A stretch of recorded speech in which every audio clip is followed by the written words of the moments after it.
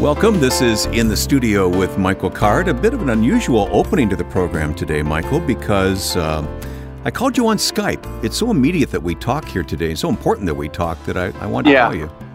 It's so odd to be looking at you guys on the phone and talking instead of being there in the studio. I'll never get used to this. Yeah. I will never get used to this, but it's better than nothing. We're going to go to the archive here today, and I'll explain everything that's coming up on the program. But the reason I called you is the immediacy here. Our dear, dear friend Ravi Zacharias has passed away, and we all admire the man so much. I just wanted to chat with you for a moment about him. Yeah, it really is an odd mixture of being so sad and being happy for him. Yes. And I don't think I'm being sentimental or anything, but trying to imagine the kind of reception and the kind of relief he must have, experienced to see the Lord's face. I don't know. He doesn't walk by faith now; he walks by sight, right? Yeah, and he was a person who was so encouraging, and I don't think it's kind of like when we talk about Aretha Franklin or people like that. We're not going to have another Ravi Zacharias. You only get one of him. Right. There's certain other people. We have multiple copies of them waiting. Right. There's lots of Mike Cards kind of waiting in the chute. But we'll only have one Ravi Zacharias, and so we should celebrate that. Well said. I wanted to point that out because we are going to the archive here in a few moments, and we're going to hear from Ravi, a conversation we had with him looking back on 9/11. It was just a couple of years after 9/11 when we recorded that, so our listeners will hear that in just a moment, and they'll also hear you talking from Luke chapter 13 and teaching from Luke 13 today, so that's coming up. And then Lyle Dorsett will join us later. It's always special, and this upcoming program again from the archive today. But this conversation to begin with here today, I wanted to touch base with you while I had the chance, because not only do you have a book which has just come out, or is coming out in November, I guess, right? Comes out in November, right? Okay, but you're also working on a new book. Yeah, and they're both about the life of Jesus. Okay. All right. So I'm watching you on Skype right now, and I don't see a stack of books behind you, but I'm sure you've read a whole bunch, right? Well, would you like to see the stack of books there? See that bookcase? Okay. All right. There's 47 books on the life of Jesus in that bookcase. So you're doing the research right now. I've read all those books, and I'm now transferring all the ideas into the outline. Uh-huh. Yeah, my outline has they're A, B, C, D, E. There's 5 major sections, and each one has about 30 or 40 subsections. So it's going to be a lot of work, but I'm looking forward to it. I've learned so much about Jesus and his world and how many languages he spoke and that sort of thing. So what's the title of the book coming out in November? It's called The Nazarene, A Lyrical Life. It's essays from 40 songs on the life of Jesus. All right. And, of course, it's too early to know the title of the book you're working on right now, but we'll look for that in the future. And that's driving me crazy, too. I can't think of a title. Okay. All right. The subtitle is, let me look at my whiteboard.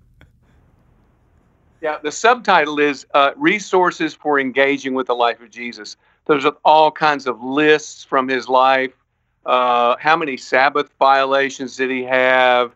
Oh, how many healings? What did he say before? How did people respond to him? I've got all kinds of stuff. So it's interesting. Well, I can't wait to read both of them, Mike. I really can't. But I wanted to touch base with you today to open this program that's largely coming from the archive, and we're going to go to that pre-recorded program now. But thanks for the connection. Glad to know you're doing okay. Yeah, and let's really give thanks today for Ravi Zacharias and the gift he was to the church. Amen. Well, let's begin, Mike, with your song recorded in the studio titled, What Will It Take to Keep You from Jesus? And your friend Kirk Whalum accompanies you on the sax in this recording. Yeah, I'm so looking forward to hearing him play again.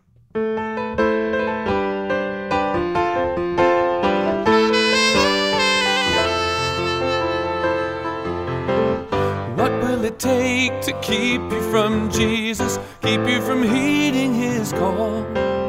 The simple excuse of a heart that is hard, a reason that's nothing at all.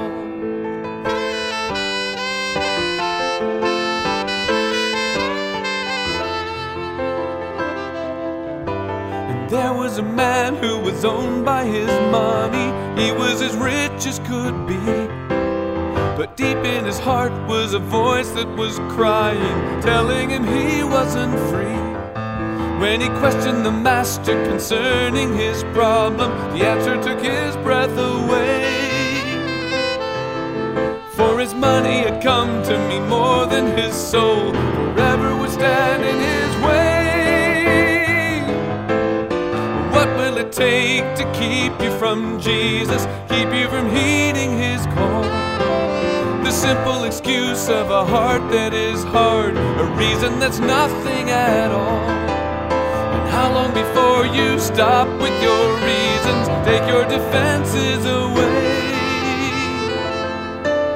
It's only a lie that keeps you from following. Don't let it stand in your way. So many excuses and so many lies are blocking the light and the way. But the final decision to follow the Lord will shatter and blow them away.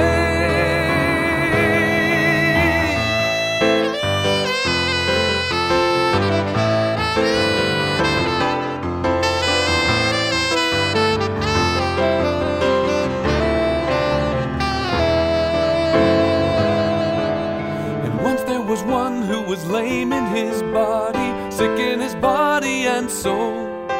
Though he didn't know all the facts about Jesus, he knew that he longed to be whole.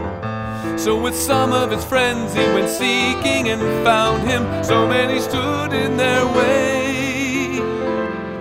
So they tore through the roof and they lowered him down, for nothing could keep him away.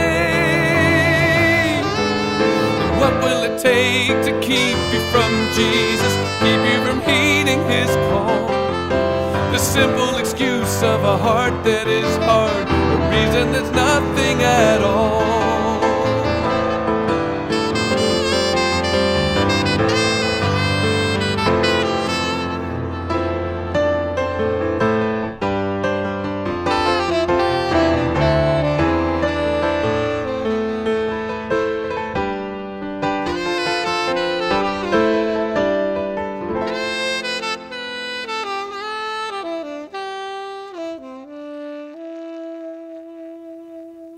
Kirk Whalum there, trailing off with that saxophone here in the studio. Let's think about 9/11, and I know you want to turn to Luke chapter 13 as we. And by the way, that last song does what you do so well. You take an incident of Scripture, and you kind of set it to music, bring it to life, and then make the application to us. Right. Yeah, and that's a great question. What will it take to keep you from Jesus? Because we have those two great examples. You've got the rich man who couldn't let go of his money.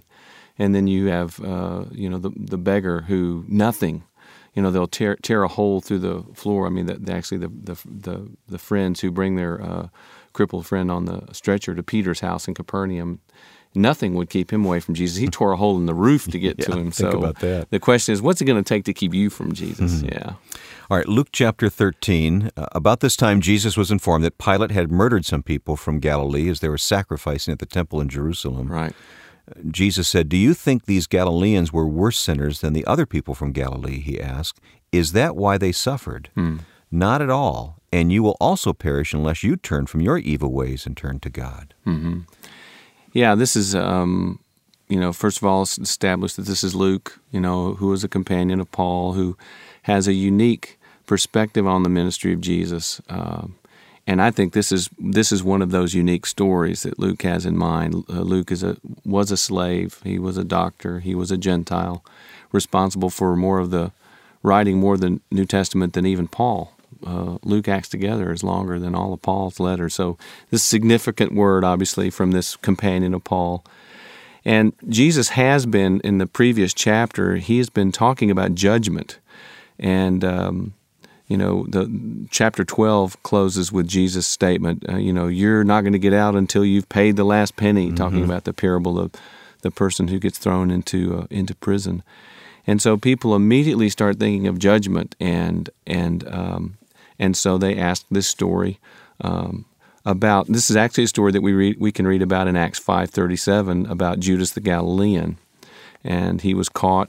He was fomenting a rebellion, and Pilate executed him. That's a historical thing that Jesus is referring to.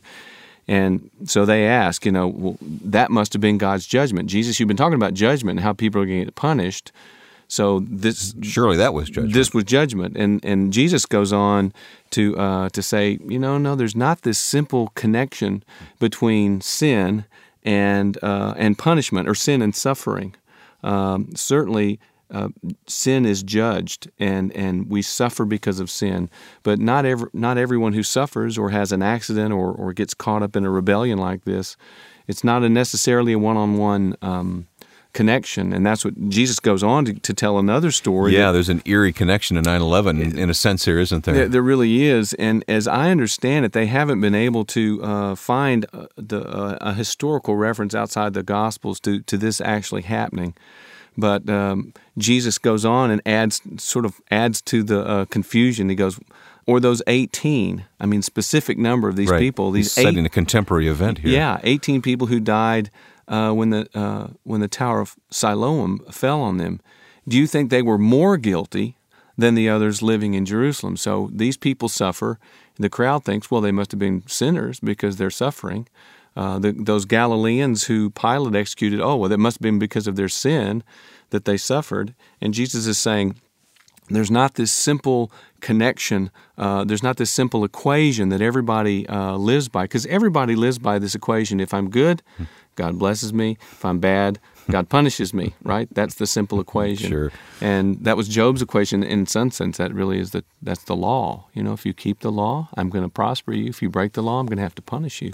Verse 5, Jesus says, "No, and I tell you again, that unless you repent, you also will perish." Right. There's more going on, especially in the light of Jesus' ministry having come, Jesus who is going to absorb the punishment and all the suffering of the world on himself in the cross. And that's what this next parable is about. It's about Jesus who becomes an advocate. Listen to this, very next verse. Then he told this parable. See, what's happening is we've got a very complex situation.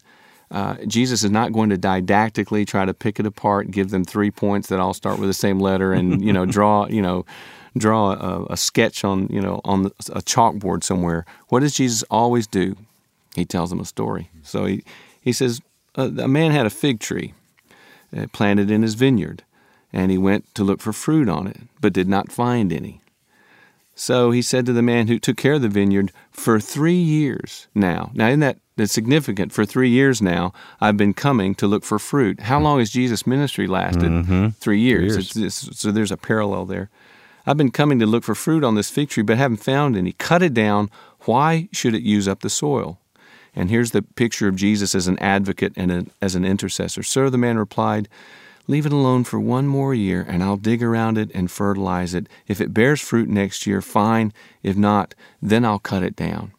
Jesus is telling us that there's more going on behind the story. There are fig trees that get cut down. There are people that get destroyed. What you need to know is behind that story, behind the law, there's intercession before the Father that's happening, and that's precisely what we see. That's what's going on now. That's precisely what we see. And it's interesting, we see in Job this throne room scene happening. And what does Job say? If only there were an intercessor, if only someone could stand between me and God and lay a hand on us. So I think the upshot of this, and as we apply it to 9/11, is not that simple. Were the people who died in those buildings, were they worse sinners than anyone else who lived in New York City? Certainly not. No. Yeah. We'll talk more about this. As a matter of fact, Ravi Zacharias will join us to talk more about it in a moment. But first, another song from you, Michael, in the studio, Will You Not Listen?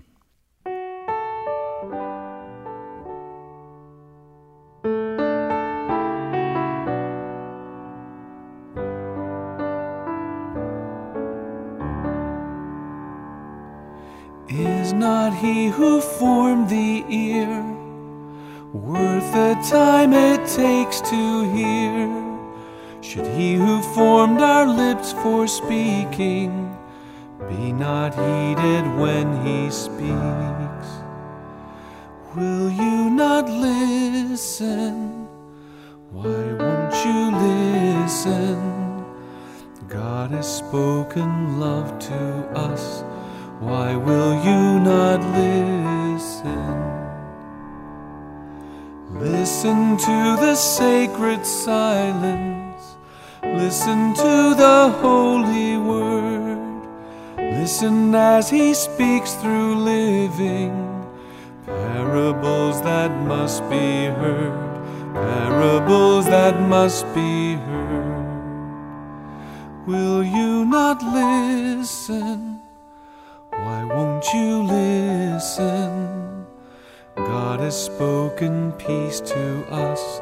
Why will you not listen? He spoke a word of flesh and blood that bled and died just to be heard. How could you not hear this word? Why will you not hear this word?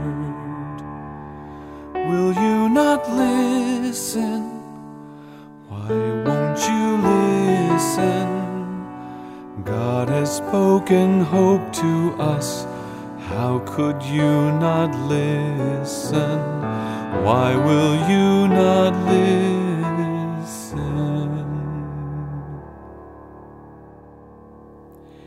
Michael Card here at the piano in the studio. And Michael, if your turn now, let's bring on the line with us our friend Ravi Zacharias. It's been a while, hasn't it? Yes, greetings, Ravi. Greetings to you, Michael. So nice to be with you. Thank you. Thanks for taking the time to speak with us. Happy to do it. Ravi, can we talk with you for a few moments about Christianity in a post-9/11 world? That's been our theme here for a while on the broadcast as we think about this significant marker in recent history, really, September 11th. What are some of your beginning thoughts about that? It's one of those hinges of history, I think, for America. We will never be able to live as if it never happened. It was a mark that is indelibly left upon our consciences, those of us who were witnesses to it, whether from near or afar. Michael, the story that immediately comes to my mind is one of our close friends in the ministry who supported this ministry for years. She lives in New Jersey, she and her husband, young couple. And the day it happened, I'll never forget the tragedy of the letter that came from her husband, a young businessman, watching these towers collapse, watching the cloud envelop the city, literally went into his car and ended his life. Oh, my goodness. Yep, Oh. It was one of the most dramatic representations of, I think, the fringe of living in total despair. So much has really happened, and America has sort of unalterably changed. So he that was the only response that he could make to witnessing that tragedy? Isn't that something? It's one thing if you see your team losing a game and you can't handle that, say, oh boy, but you say there's going to be another day, another match or something like that. I guess to him it just looked like this was something so horrific that he wondered whether there was more and more to come, and one has to wonder if there were deeper issues going on in his life at that time, but for him, that was it. At large, I think it has planted fear in the hearts of many people. We, in America, especially North America, live so comfortably, and our threats have been so few. Or tragedies have always been a distance away. So something like this has made a huge difference in the way we look at our own futures and the nation's future. I think the average person today will not consider it too far-fetched to think cataclysmic events can happen in their lifetime. Well, Ravi, for us, 9/11, for us in America, that was really an introduction to what has been happening in the rest of the world, in the Middle East, in Israel, and elsewhere. So it was a reason for us to wake up. Well, that is very well put. As I travel around, Michael, that's really what I see. We see huge issues happening all over the globe of insecurity, the upending of regimes, the loss of life in some terrible event on the streets, and so on. This came right so close to home and in the heart of our commercial capital, as it were, I think was rather nerve-wracking. Mm-hmm. Ravi, Paul describes us as having a treasure in our earthen vessels. How are we doing at sharing that treasure in a post-9/11 world? I think that is the heart of the question. How has the church reacted overall, and how are we doing as a result of it? The first thing I think it awakened us to, Michael, was the fact that we all of a sudden became aware of the passionate beliefs of people. But we just couldn't quite figure out how it moved in the direction of such destruction and so on. So now we start to respond by trying to understand how people think, what their religious worldview is. It's been a good move in that direction, but we still do not recognize, I think, the anguish and the context within which these worldviews were framed. It's a little bit like going into Russia or China and talking to a Christian, and simplistically dismissing, well, we all have to suffer, we all have to endure, and so on. Sure. They will sort of look at you and say, do you really understand what we've suffered for generations? So the church's reaction has been a knee-jerk reaction. We want to understand, but I don't think we're willing to pay the price of reading and hearing firsthand. We want it in a soundbite fashion. Well, I can remember the first time I heard the quote from one of the terrorist leaders. We believe in death, and you believe in life. And where do you even start to address that sort of a mindset as a believer? Michael, I heard a fascinating description, very much like what you mentioned. I was talking to a convert from Islam. He was a former terrorist. And he put it in these words to me. I've never forgotten it. In fact, used it many times. He said, for the average Christian, draw a circle. That represents his or her life. If you put a dot inside that circle, that represents his or her faith. He said, for the Muslim, it's the reverse, that the circle represents his or her faith, and the dot represents the life. In other words, he said they're willing to give up the life because the faith is the all-encompassing thing. For the Christian, we see our faith sort of as an aspect of our lives. And so you've put it in a completely different metaphor. So if the dot is all that life is about, it is dispensable for them. I think it's a fallacious and a rather tendentious way of showing the difference, but the point is still well taken. We too, as believers, should see our faith as inextricably bound to our lives themselves. The two should be inseparable. Do you see signs of hope? I'm thinking especially, Ravi, of the younger generation, the 20-somethings who are heading out into a world that is far different than the world we began our life in. I see hope, and I see it in a measured way, Michael. And first of all, let me say what you do for people like that and that generation. Your music, the old adage holds true. Let me write the songs of a nation. I don't care who writes its laws. I think the profundity of your texts and so on, that pulls together the imagination and the commitment. So I just encourage you to keep doing it. Thank you. In our ministry, we make an effort in apologetics and so on, how to present a defense of the faith. I believe we have undervalued this generation. Many of the young men and women I meet are willing to pay whatever price is demanded of them. They just want to be taught. They just want to be equipped. They just want to learn how to worship. That's one side of it. But the other reason for hope that I see, Michael, and I spend a lot of time in the Middle East. Just a few weeks before talking to you now, I was in Syria and Jordan and Lebanon. You'd be amazed at what you're seeing happening in those parts of the world. In Egypt, it is not at all uncommon for two imams to bump into each other in church on a Sunday morning and be shocked to see the other person there, and then immediately wonder if the other person is going to go and squeal on him because of what he saw there. And they're turning to Christ in large numbers in some of those countries. We need to pray for the churches and the believers that they can disciple these young men and women. There's a lot happening in many of the so-called Islamic countries. Do you see that young people are less prone to pulling back in the face of strong religious opinions around the world and more willing, Christian young people, in getting out there and sharing what they know? I think the latter. I think they are more willing. They just want to be informed and well-equipped. If you go to China today, you'll just see so many from the western part of the world. And then you see the Chinese young men and women. I mean, you go into an average university campus here in the United States, whether it's Columbia or Princeton or Harvard or any of the major Ivy League schools. You go and speak there and present a defense of the Christian faith. They are filling the auditoriums, and they are deeply committed in their faith. So both on this side of the world and the other side of the world, the young adults are showing a great deal of promise. It's unmistakable, isn't it, that the center of Christianity is changing, and that's not a bad thing. Yes, it is. I think the role shift is different.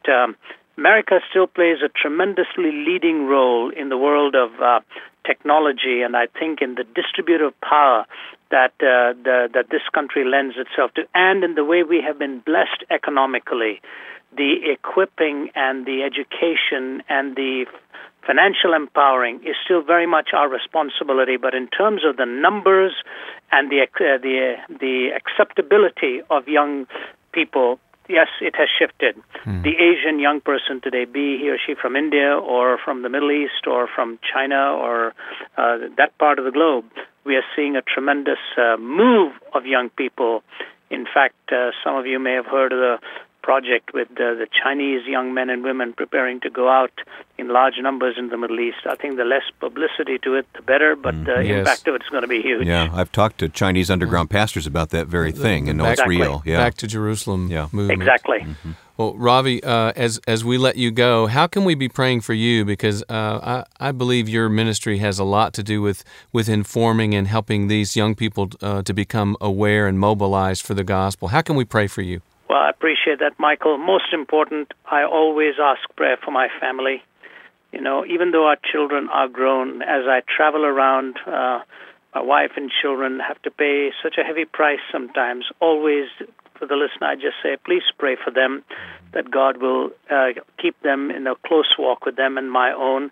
Number two, that God will give us wisdom to prioritize, because the opportunities are many. The wisdom is important as to where the Macedonian calls are coming to us. That would be invaluable, that God would lead us and that we would respond to His nod. As He calls us, as the Grand Weaver pulls some threads, we want to make sure we are responding to His nod. Ravi, thank you for giving us some of your time. Have a good God bless week. you too, Michael, and Wayne and your whole team. They're always good to be with you, man. Thank you. Well, we need to pause the session right here, but there is much more on the way. We're always glad to read your reactions to this program. You can send your comments or questions to us through our website. Go to michaelcard.com and scroll down to find contact. We look forward to reading what you post to michaelcard.com. And you can extend the impact of the teaching you've heard from Michael. Check out his insights through his weekly blog, his books, his music, and Bible conferences. Explore all that's waiting for you at michaelcard.com. Well, coming up, more music and conversation in just a moment here in the studio with Michael Card.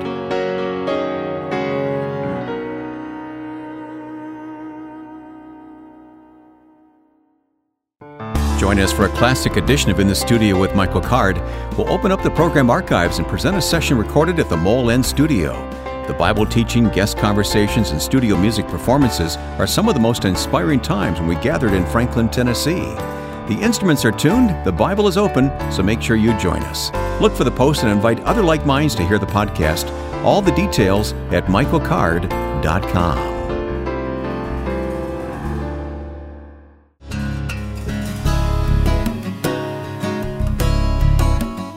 Remember Lyle Dorsett being our guest years gone by? Yep, and at one point I know he finished this book, he was working on a book on chaplains, and he and I got into this long discussion after we recorded. My grandfather was a chaplain in World War I, and I ended up sending a picture of my grandfather, and we had this discussion, and really, I think, started a good friendship. He's a remarkable scholar. Yeah, I always appreciated his biography of D.L. Moody. Yeah, he's written several biographies, but that's one good one. Yeah. So we'll talk with him coming up in just a moment. I'm looking forward to that. To begin our program today, after you sing a song for FFB. Yeah, explain this. Well, the FFB is Frederick Fernando Brown, who is my grandfather, who was the guy who was the chaplain in World War I. And he was a remarkable person, my grandfather. I never knew him. He died when I was a year or two old, and I've always regretted that because he was a pastor. He was a remarkable person who was he integrated his church in 1930, and it was a Southern Baptist church. Yeah, he was just a courageous, remarkable man and very loving man. And this song is about, I had a dream about him at one point. I was 14, and I had sensed God's call to be a Bible teacher. And I just I guess in my mind, I played it over so much. I wanted him to know somehow. And I had this dream. And in the dream, we didn't talk or anything. He just hugged me. That's all it was. And that's what the song came from, that dream. Oh, such a tender song for FFB.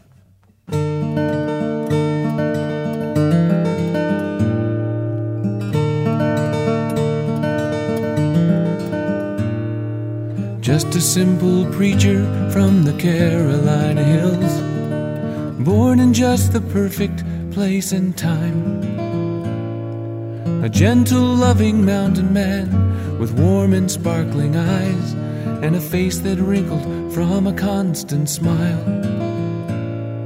In you I learned the kind of faith that looks up to the mountains. In you I saw just what I'd like to be. Oh, Granddad, I wish you could be here to tell me what to do, 'cause I first saw the light of Christ through you. And it must have been a special love that filled your shepherd's heart, that made you care so deeply for your flock.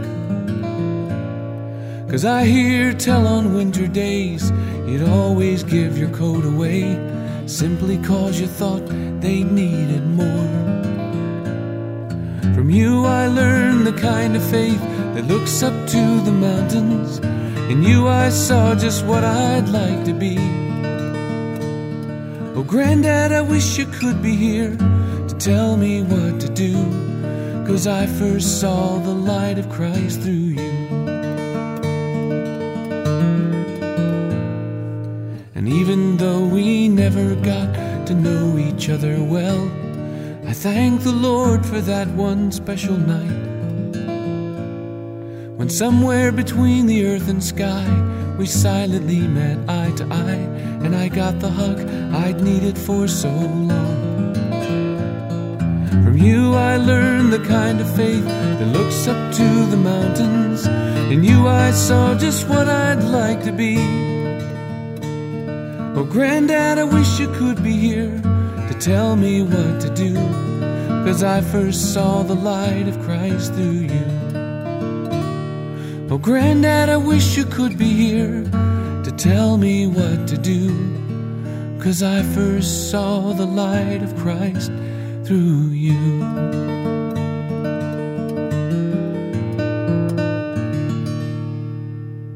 And that Granddad is the same man that you just showed me his photo. I did. He was a chaplain in World War I. Yeah, Fred Brown. What a heritage. Yes. That's the voice of Dr. Lyle Dorsett, who is with us today. It's been a long time since we've had this man on this program, Michael. Yeah, it's so great to have you back, Lyle. Thanks for joining us. You're welcome. Good to be with you guys. Yeah. Understand you're retired now? I have. I've passed the torch at my church and the divinity school where I've been teaching. Mm-hmm. Well, this is Memorial Day time, and you wrote the book Serving God and Country. We want to talk to you about that. Okay. Michael?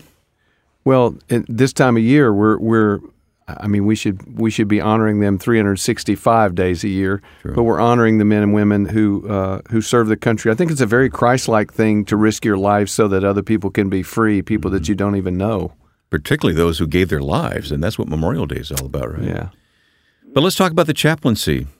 Well, one of the things that strikes me is Chaplain Major General William Arnold, who was a World War II chaplain and stayed in and became chief of chaplains.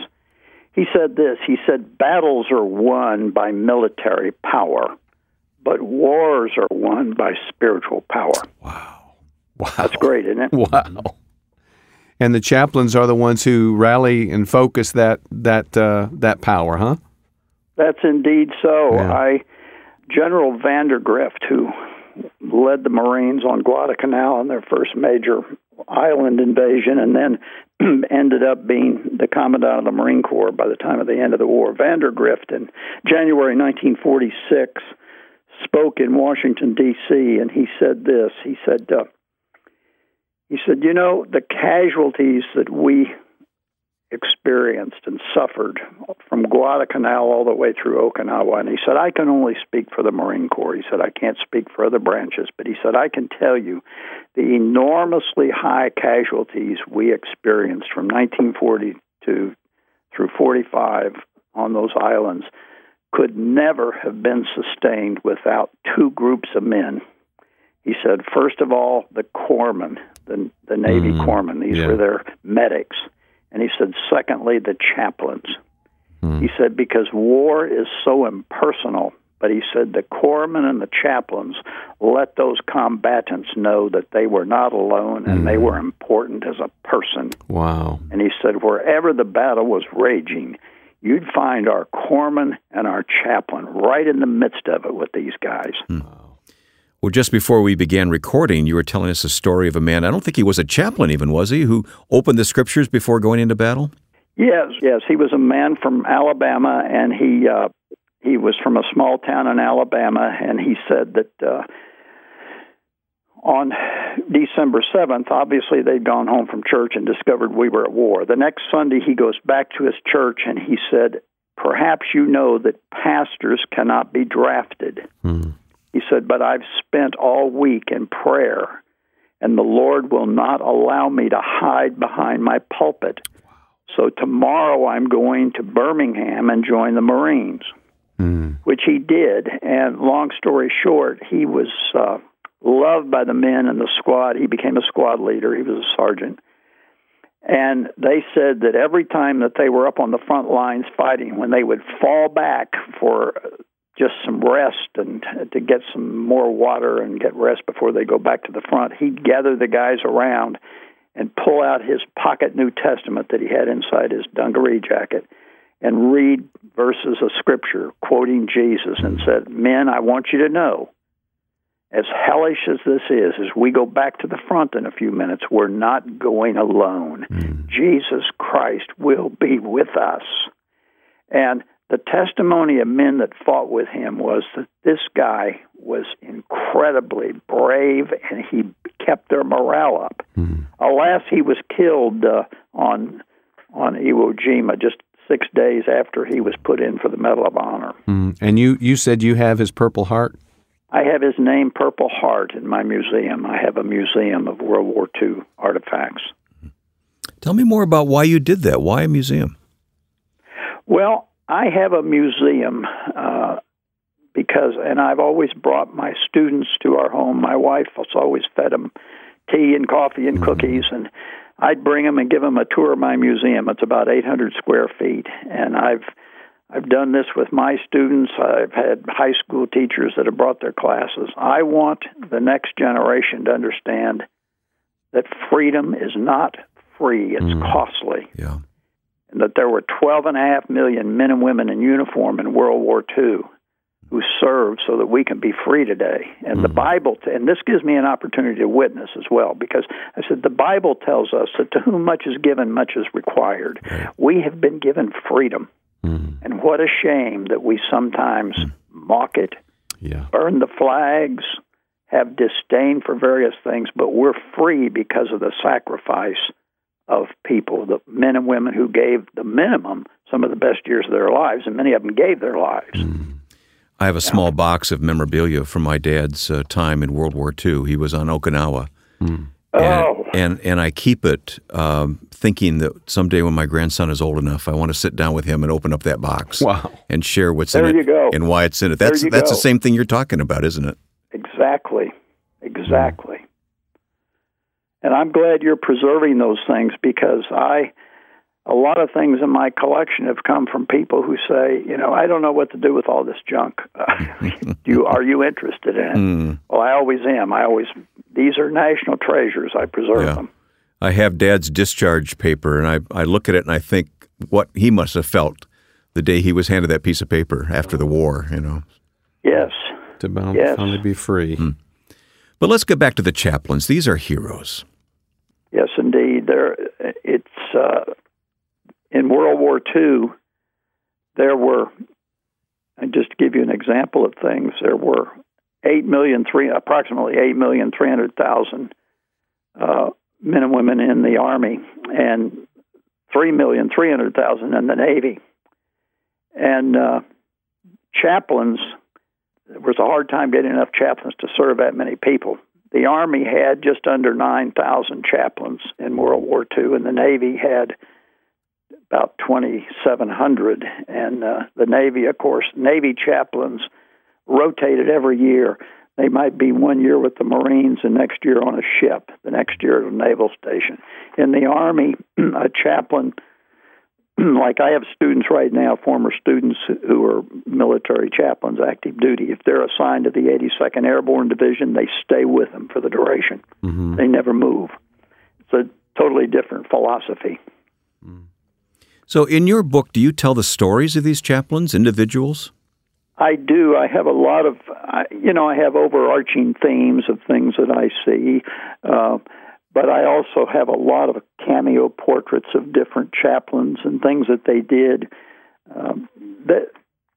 These guys are incredibly heroic. I look, as I've gone through, by the way, the National Archives has something called Record Group 247, and every chaplain in the U.S. military in the U.S. Army had to turn in a monthly report. Mm. And so there's all this rich data. So wow. I can get a chaplain, find his name, where he went to school, where he was trained in seminary, and so forth, what's his denomination. And then I can see monthly what he was doing with the troops. Wow. And sometimes they'd turn in their monthly report. I'd find one, and there'd just be scrawled across it. We're in the midst of combat. I don't have time to fill this garbage out. Now, turn it in. In general, are the chaplains not armed? No, they're not armed. They were not allowed to bear arms. Wow.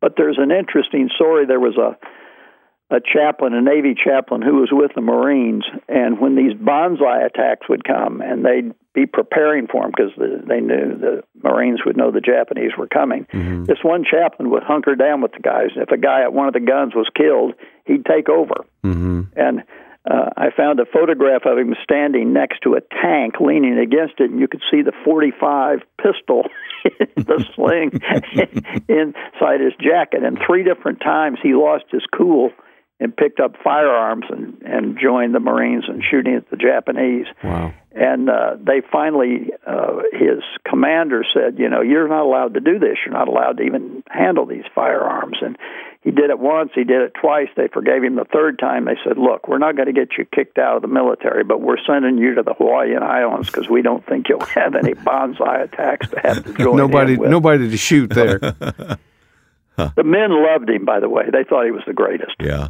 Yeah. So what are the qualities of these men, spiritually speaking? Well, they vary. But the good chaplains were men who loved God and loved these combatants, saw them as their parishioners. They saw them as their flock that they needed to care for, and they cared about them personally. And they were the ones who often wrote letters to family when somebody was killed or badly wounded. Yeah, I'm guessing that was probably a major part of their work, the letter home. It was. Yeah. It was. And here's an interesting thing. I couldn't find many chaplains because these guys were so much older than the typical combatant. They would have at least 7 or 8 years of education beyond high school. Mm-hmm.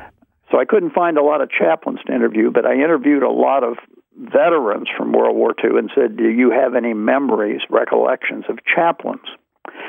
Not many of them said, oh, yes, but some did, and I couldn't find one that could remember the name of the chaplain, but they would remember how they were blessed by the guy. Wow.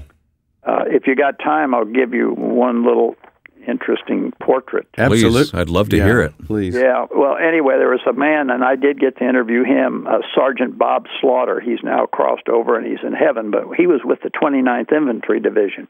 And the 29th invaded France on D-Day. So he was in one of the first waves of invaders, fought all the way up, and a few days later, they're a little farther into France. And he said they'd come to this one town, and the Germans had these 88-millimeter cannons, and they're blasting them as they're coming up. And he said, a buddy of mine and I, we rapidly dug a little foxhole and jumped in it. He said the 2 of us jumped down this foxhole. He said no sooner had we jumped in than a 3rd uninvited guest leaps in on top of us. And he said, I look up, and on his helmet is a white cross, and he's a chaplain. And he said, the chaplain said, men, sorry to bother you, but I'm looking for a Sergeant Bob Slaughter.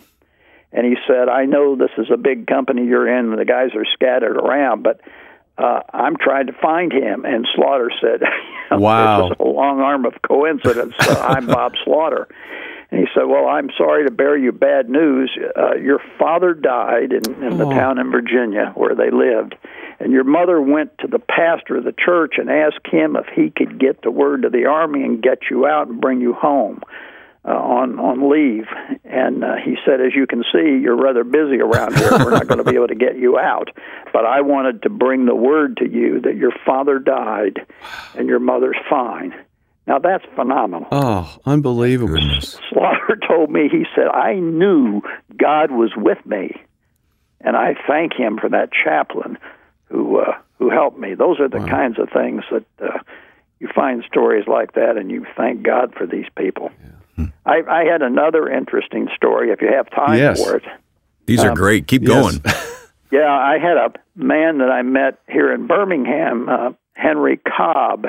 And Henry Cobb was a young lieutenant in World War II, and he told me that I asked him if he had any recollections of chaplains. He said, not by name, but he said, I do have one unforgettable story. He said, and Henry was in a church I was going to, which was Anglican church. It was similar to the Episcopal church, and he'd been raised in the Episcopal church. And he said, because I'm an Episcopalian, he said, Holy Communion was always important to me. And he said, before I'd go up on the front and take my platoon, he said, I'd always try to find a chaplain and get communion. Mm-hmm. And he said this one morning, and it was in December of 1944, and they were near the Hurtgen Forest where the Battle of the Bulge was raging. He said the chaplain there was a Roman Catholic priest, and he said Catholics typically don't give communion to anybody but other Catholics, but he said they don't card you in the middle of a war. He said I went up to him and received the Eucharist. And he said, so I went on in and went in with my platoon. He said I was wounded. I had a flesh wound on my thigh, and I came off the front and was coming out just to get it taped up so I could get back to my men and not be losing a lot of blood. And he said, I look, and in front of me, kind of bent low, was this chaplain that had given me communion a half hour or so before. And he said he had something in each hand. I don't know what it was. He said it might have been probably a communion kit or something in one hand. He said, I don't know. And he was crouching and running right into the forest. And I said, Chappie, stop. You can't go in there. Men are dying all over that place. And he said, then that's precisely why I need to be there. And he said he just charged on in. He said, I never knew his name, never saw him again, don't know what happened to him. I'm so glad you're preserving these stories. I will tell you men this, next to the Army Air Corps, the Army Air Corps had the highest per capita casualty rate in the U.S. Army. Second to the Army Air Corps was the Chaplain Corps. Wow. Wow. Stunning. Yeah. Well, again, Dr. Lyle Dorsett has been with us. Our time has gone so quickly here. Serving God and Country is the book. Michael's already ordered a copy of the book. I just ordered a copy for a friend who's a chaplain in Anchorage, Alaska, who I'm going to see next week. So I'm going to send him your book, and I'm going to send him your greetings, Dr. Dorsett. You do that. Yeah. Tell him we're grateful for his service. Yes. Thank you, sir. Thanks for preserving these stories for us. Well, I enjoyed talking about it. These guys are still my heroes. I'll be 81 in April, and I was a little boy during World War II, and my uncle was in the war. And these guys were all my heroes. Amen. And I started collecting World War II memorabilia when my uncle came home in early 1946. Wow. Well, you've really... So anyway, Mike, keep collecting that stuff. Hold on to things. I will do that, Dr. Dorsett, and thank you so much for giving us some of your time. Yeah, it's been a pleasure. God bless you both. God bless you. Let's listen to Michael sing, appropriately, I Will Bring You Home. Though you are homeless, though you're alone, I will be your home. Whatever's the matter, whatever's been done, I will be your home. I will be your home.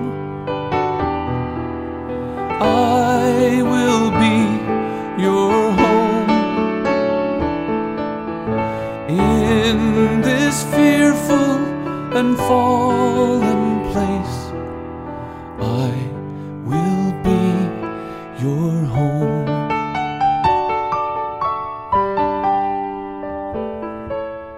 When time reaches fullness, when I move my hand, I will bring you home. Home to your own place in a beautiful land. I will bring you home. I will bring you home. I will bring you home from this fearful and fallen place. I will bring you home. I will bring you home.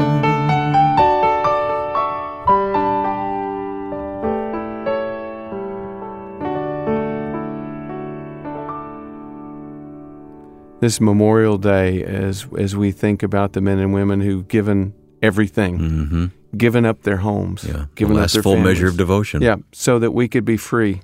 That song kind of has a different resonance when you think about the fact that the promise of God is, "I'm going to bring you home."